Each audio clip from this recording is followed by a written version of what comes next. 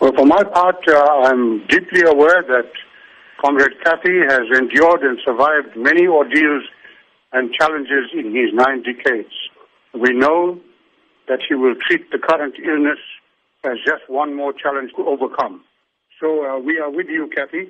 We wish you all strength, and we stand ready to support you, Barbara, and the family in every way possible.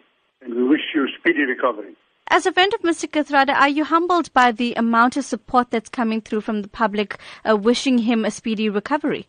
I'm not surprised at all. I believe that Comrade Kathy stands as one of the heroes and icons of our struggle. He has served in his 87 years of life. He has been in the service of the struggle from the age of 12. He has endured all these hardships of the struggle against apartheid.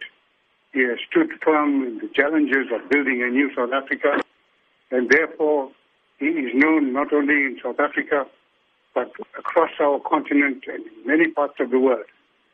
So he's a highly regarded, well-respected, well-known person who has served a lifetime in the service of people. The messages that are coming through are an expression of that deep attachment, respect, and admiration that people owe him from around the world.